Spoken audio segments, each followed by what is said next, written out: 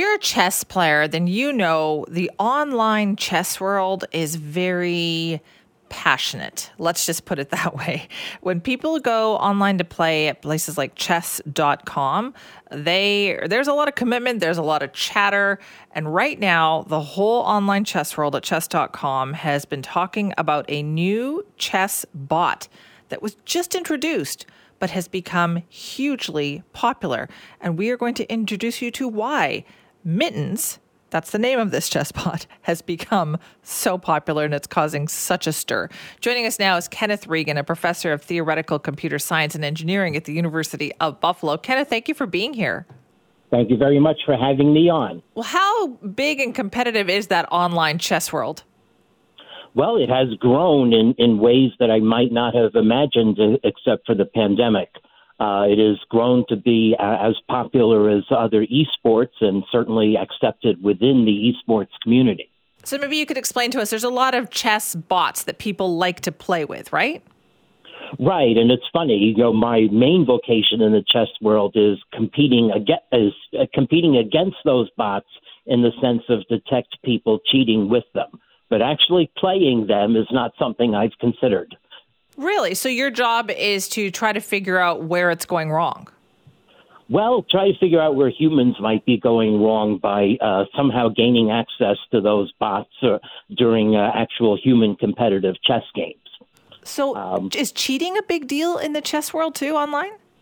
Unfortunately, it is, yes. And this was my main vocation during the pandemic, was as a consultant to various sites. I should say as a disclaimer that I've consulted with chess.com, but I'm not employed or compensated by them. Right. Okay. So I understand that there's chess bots and you can choose to pick, kind of what level you want to play at. Why is this one particular bot? Why is Mittens causing so much discussion? Yes, there are several factors. The second disclaimer I should say is I've not been involved in the creation of that or any other chess playing program. I'm on the opposite end. But from my work, I can give some very good educated guesses. All right. The first reality is that in a chess position, often there are multiple good moves and good moves that have different characters. And I'll make an analogy to American or Canadian football, where you might choose a running play or a passing play. And the moves that you can choose have different personalities, different characters. One might be attacking, like a forward pass. Another might be more defensive, running the ball. So long as you avoid a big error, like a fumble or interception, you can play very well. So apparently what I would gather is that Mittens has been created tailoring a certain style of play, like, classifying moves by character and maybe playing in a way that first crouches back, so, gives you a run and then pounces. I love these sports analogies that you're using for chess here. My understanding is also that Mittens kind of trash talks opponents. And this is a chess bot. This is like using artificial intelligence, kind of trash talking opponents while playing chess. Yes, that's right. So I played against Mitten myself and laughed at a couple of the things that were said. I'd actually seen them before in news stories. Really? So is Yeah. Mittens learning as it goes along to get better at kind of mimicking some of this behavior? Well, that's actually a good point. Does Mittens adapt to how you play? And that's beyond my actual knowledge. That would be a real AI feat. If Mittens could, say, after playing 5 or 6 games against an opponent, get a sense of that opponent's style. There are AIs that classify people that way. Right. Now, this thing has become so popular, though, here, Kenneth, that it crashed the website. It crashed chess.com because they had more people playing, 40% more in any month than in the company's history. Why do you think that is? Remarkable. Wow. Why do you think that is? Yeah, I don't know. The combination of appeal, maybe people looking for things to do after the holidays. I have to say that the drawing is cute, and it's a variant of cute kitten with bulging eyes drawings that one can find on the web. It's just people want to play against something cute. What do you love about chess? Well, I love the fact that the game has personality, that you can get emotional feel from positions. Of course, the challenge of playing against an opponent who is devising strategies and the skill with which you can execute them. I was a star junior player in the 1970s. I was U.S. junior champion first equal in 1977. So how has chess changed during that time? Like, I would imagine that when people first started playing online, was that a bit of a no-go? Did people approve of that? Well, it's odd.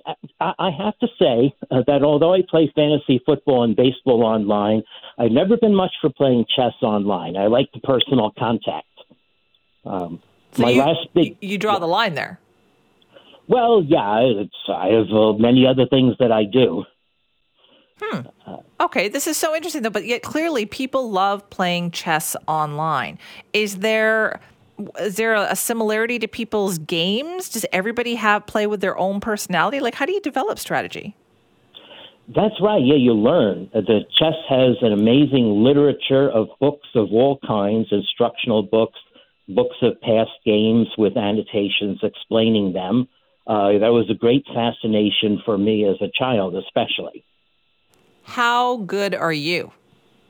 I'm an international master, ranked 2372 by the International Chess Federation, though my last major rated tournament was the Canadian Open 12 years ago. Okay, so I'm going to guess that you're very good. If you're ranked in the top 2,500 around the world, Kenneth. Just outside the top 3,000, I think. I was in the top 500 once. What does it take to get there? A lot of practice, more than I was willing to put in, because I was also interested in an academic career doing exactly what I'm doing.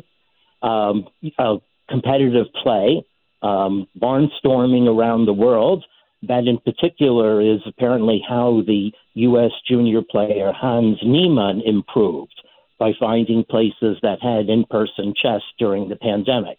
In 2021 especially. Wait a minute. Isn't there like a huge controversy with Hans Niemann? Yes, that has also been occupying quite a lot of my time. Doesn't it surprise you there's so many headlines having to do with just playing chess these days? Well, it's great to see. I mean, there's the adage that no publicity is bad publicity. I like that a lot of people care about it, and it's great to see a new generation attracted by the beauty that exists in the game. Do you have any advice for me, Kenneth? Because chess is just one of those things that I've never fully kind of grasped or gotten a hold of. Is it too late for me to learn? No, it's never too late to learn. There's always an initial run-up of improvement that one can make, and that can be exhilarating. So what do I have to do? Just devote myself to it? Yeah, get some nice books, and I don't play online. I guess that's online didn't exist when I was a developing player. But really, go to a chess club, a human chess tournament, and see the atmosphere, talk with people. That's the way to improve. All right, I'll give it a shot. I don't know. It's been a long time since I've tried to do this. But Kenneth, thank you so much for your time this morning. Okay, thank you too. That's Kenneth Regan, a professor of theoretical computer science and engineering at the University of Buffalo, talking about what's been going on at chess.com. Yes, chess.com, huge website. It's actually crashed. They had one of their busiest months ever, 40% more than they had in any month of the company's history, because of a new chess bot named Mittens. Chess is one of those things I've never quite gotten a hold of, and I would welcome your advice on learning how to play. Simi at cknw.com.